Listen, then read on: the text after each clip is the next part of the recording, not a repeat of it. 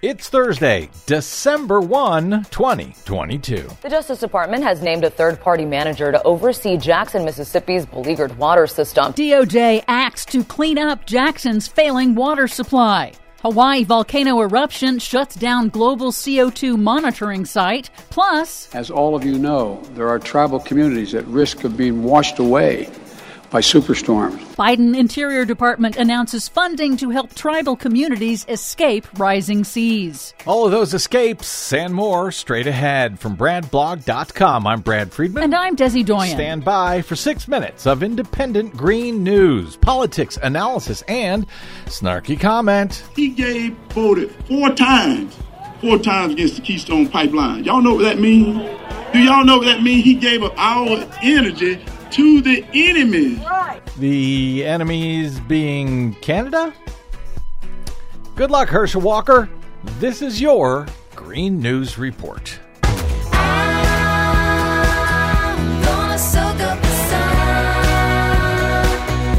Okay, so seriously, Desi Doyen, do you have any idea who Herschel Walker is referring to as the enemy? No. When it comes to the Keystone XL pipeline? No, I had trouble following his remarks completely. I don't understand why. What do you got for us today? Well, first, the Justice Department has sued Jackson, Mississippi for failing to provide drinking water compliant with the Safe Drinking Water Act after historic flooding in August caused a water treatment plant to fail, leaving residents without safe tap water for drinking and washing for weeks. The department will also appoint a temporary third-party manager to stabilize and hopefully improve the city's drinking water system, which has been plagued by failures for many years. You're welcome, Mississippi.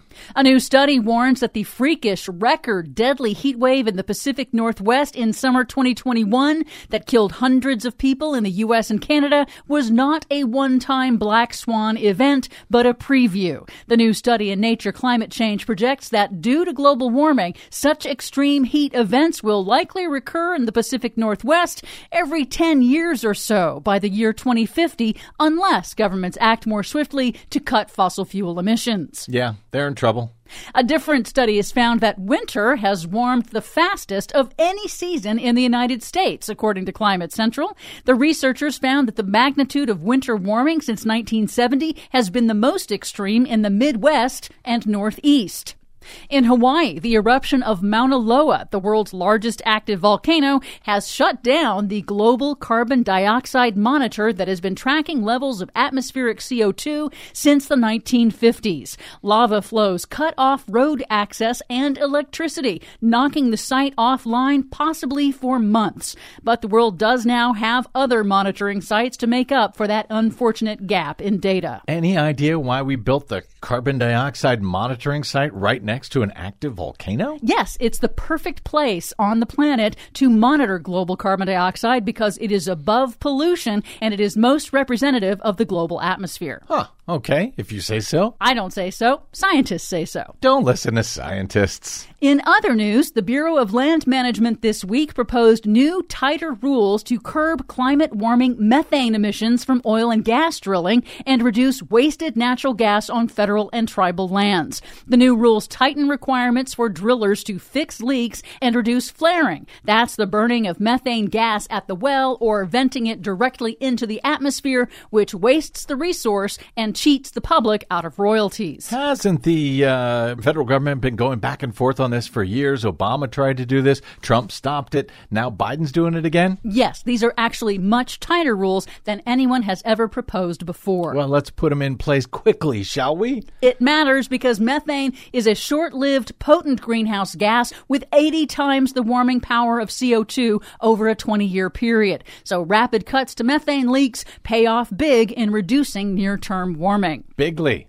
Good news, Pennsylvania's Democratic Attorney General and Governor-elect Josh Shapiro announced this week that Coterra Energy has pleaded no contest to environmental crimes for polluting water supplies with their natural gas fracking operations. The company will pay $16 million to construct a new public water supply in Susquehanna County. Nice.